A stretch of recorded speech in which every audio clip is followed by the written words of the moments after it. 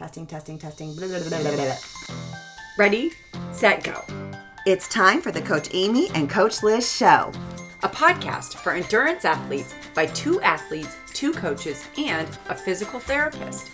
We are your hosts, Coach Amy And Coach Liz. coming to you from Kansas City. All right. Here we are, our very first podcast. What do you Yeah, think? we're a little bit nervous A little because this nervous. isn't our day job. It's not our day job. So bear with us as we get a handle on all the technical stuff, and we're just going to chat like you guys are in the room with us. We are. We're going to see how it goes. Okay, so we're going to talk about how to handle the dark monsters and dark thoughts that creep in while we're training and racing. So what is a dark monster, Liz? Because that's your term. It is. For me, I think that's something that we all struggle with. I sort of define it as brain trolls or brain gremlins that creep in to our head and then affect how we are physically able to perform. Right, like it happens anytime, like during a race and in training. It does. And before you get out the door, those things can really make it hard to get out the door sometimes. Yeah, so like what are like some examples of the negative thoughts that we... Well, I was just having a conversation with an athlete yesterday about they've kind of, fallen off the bandwagon a little bit and they're trying to get back into the routine, and it's become this huge monster in their head trying to break that down and actually get back out the door again, thinking that, they've lost everything. They no longer belong in the sport. They, feel like they've gained weight. All those reasons not to get out the door. Yeah, like this, like, I'm not good enough, or I can't, or I didn't do enough, or I'm scared, this is too far, I want to quit, it's too hilly, it's too hot. Why am I doing this? Yeah, why did I sign up for this? And, I think it's really important for everyone to know that it happens to everybody. Like, it's not just new people to the sport. It is absolutely not. And it happens to the professionals. It's not just those of us that are doing it more recreationally. Right. It's like that saying, like, everyone poops. It is just... Everyone has dark thoughts from time to time. It's totally normal. It is totally normal. We are in this together. Like, this happens to everyone. Yeah. And it's happened to you. It happens to me all the time. Tell us that story. I think you've told me about it before. In Ironman Tulsa. Yeah, I feel like there were lots of dark moments in Ironman Tulsa, which is normal. That's a really long day, and you kind of go up and down throughout the day. But I remember specifically on that run, and that run hurts, as does any race. It doesn't matter if it's Ironman, if it's your first race or 15th race, whatever distance. But I remember looking at these shrubs and just thinking I could lay down underneath those shrubs and no one would know. And this imminent hell that I'm experiencing would be over right now. Like, it's fine. It could be our little secret. So you were battling, like, I want to quit. I want to quit. This was the dark thought. It was the dark thought. I want to quit. And then, but you didn't. But I didn't. So what did you do? What was your technique to get out of that? So my technique and what works for me is visualizing a very specific place that I always run during my training, and I tend to hit the same place on this route that gets, it's during my longer runs. It's a very difficult part of my training, and I tend to hit the same stretch of pavement every time, and it's taught my brain and my body that even when it really hurts, I can do it. So for me, it is important that I just visualize that spot in my training over and over and over again, because it reminds my brain that I can keep going even when it feels like hell. Okay, so you tapped into a previous experience. Yes. And visualized that. Yeah. So I've had a similar issue like that come up where I've used the visualization as well. And that's just, it was a hilly portion in a race.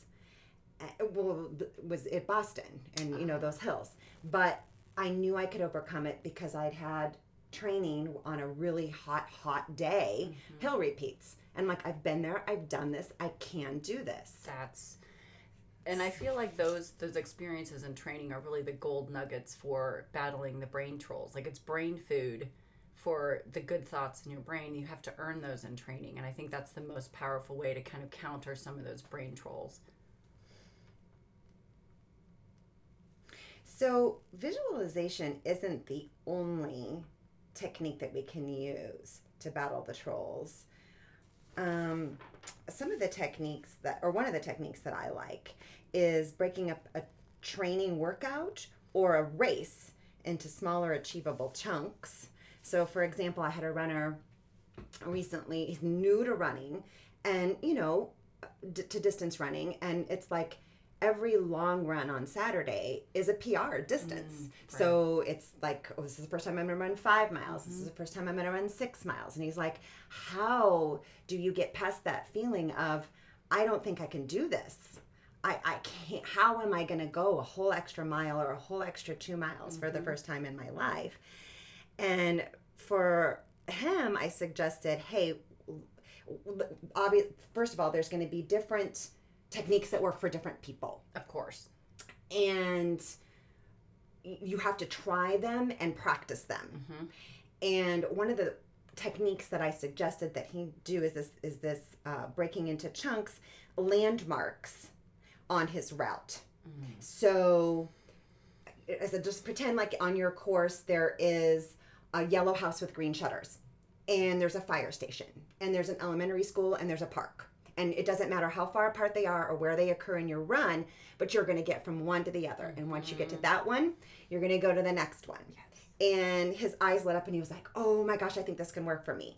Again, he's going to go practice that. He's going to try that. Maybe it doesn't work for him. Maybe it works for him sometimes and he needs to use other techniques other times. There was a time when I called you from what was I doing? Ironman, Ohio. It was my first half Ironman. And I got to that race and I'm standing there looking at the course, the swim course, and it's one big loop. And I've never done that one big loop. I never saw that. And I was like, oh my God, this thing is bigger than the cove at the lake house that I've been going to for 20 years. So what I can't. Right. And I called you, and what did you tell me to do? Well, you buoy to buoy. You chunk it up. Buoy to buoy. Buoy to buoy. So like each stage of that was the race. Like I get from one buoy and then I start over to the next buoy. And that calmed my nerves, and that is exactly what I did. Just stay focused on the next buoy. Yeah. Yeah. Broke it up into achievable chunks in my brain. And one thing I find with chunking sometimes, if you have a distance that just seems kind of, overwhelming, is to not let the last part of what you're doing that day hijack the first part. So if you have done something like, say you have your first, 10-mile run and you've run 7 miles, and 7 miles at this point seems feasible and your brain can do it, sometimes it can be helpful to just get through that first 7 miles and then start the chunking for those last 3, so that you don't spend those first 7 miles worrying about the last 3, and then that just sort of bleeds into the whole run. Like, take what you can do and work with that, and then develop some mental strategies for when you start to hit those parts that you're unsure of, and that sometimes can give you a little more mental energy to get through those hard parts at the end. Yeah. Okay. So, what about the mantras? The mantras. Yeah. So, I think that there are 2 reasons that mantras are helpful. And I use a mantras a huge amount with people struggling with panic in open water, but it can work any place. And the 2 sort of components to mantras that I find helpful are, one, that it interrupts whatever thought is going on in your brain that is making you panic. So you need to have a stop button on that, and it's very difficult for your brain to be going down the wormhole of fear if you are like saying something out loud to yourself or repeating something in your head. And so it stops. It's a stopgap for that downward spiral. But then it also can actually help create and foster a more positive brain space that does eventually make you feel better. And so there's 2 sort of parts to it that I think are really important. And it seems a little bit, cheesy, or like, how in the world is that going to work? But it actually can be very effective. Have you used that? Yes. So for me, that I had to use that for the exact example that you were saying, was that fear in the water. So in a group of friends and I, this was like, we were all training for this, our first, open water swims, and so we decided to use the and I'm not going to offend our listeners with my voice, but if you've ever watched Dory or Nemo, okay, Yes. just keep swimming. Oh God, I did. I sung it. So just keep swimming. Just keep swimming. Just keep. And then on these hot, like really long rides in the summer, when I'm questioning, like, what am I doing? I can't do. I was like, just keep riding. Just keep. And then I started adding it to the run. Just keep riding. And it worked for me. Yeah. And other times I've used, especially on runs, before even training for triathlon, was I'll get into a point where I kind of count, and that works for me. And I'm just like 1, 2, 3, 4, Yes. 5, 6, and I've had people ask me like, are you counting? Because it's kind of mumbling while we're running, and I'm like, oh my God, yes I am. I forgot I even do it, Yes. but I do it. Yes. And that is one of the most effective things in open water for people sometimes, because it's, it's so, we count, it's not, you don't have to remember your mantra. It doesn't have to be something you connect with. It is literally, you just start counting your strokes just to interrupt that downward spiral, and it distracts you enough so that you can start to get back on track with things. Yes, and So this is exactly like if you ever hit your funny bone and you rub. What do? What's the first thing you do? You start rubbing it, and it's the same thing. You're distracting your brain from that message of pain. That's all you're doing there. You're not fixing that. When you hit your funny bone, that's actually your ulnar nerve. So you've twang it like a guitar string, and it's sending a message up to your brain that it's pain. When you rub it, you're distracting it, and that is exactly what the mantra is doing. Yeah. For our brain. That's the neuroscience lesson of the day. You're welcome. Oh my God, you're right. Yeah. Okay, so do you have anything else to say about this? Just that it takes practice, and I think it's important not to have the expectation that dark thoughts will go away. I think we learn to handle them, but they serve a purpose. And so, kind of learning to accept them and learn how to manage them, which is, something that's relevant not just in triathlon, but, it's in life too. Yeah. And so I think it's a skill that you work to develop. Yeah, and it takes practice. You can't expect it, like, on race day to be like, oh, what was that thing? What did Liz and Amy say? Mantra, visualization, what? Too late. It is. It has to be a part, and I think we do so much with the physical training, but the mental training and the mental part of getting your head right for training and racing, it takes just as much work, and it's just as important as the physical training. Thanks so much for listening. And remember, we are in this together. Until next time.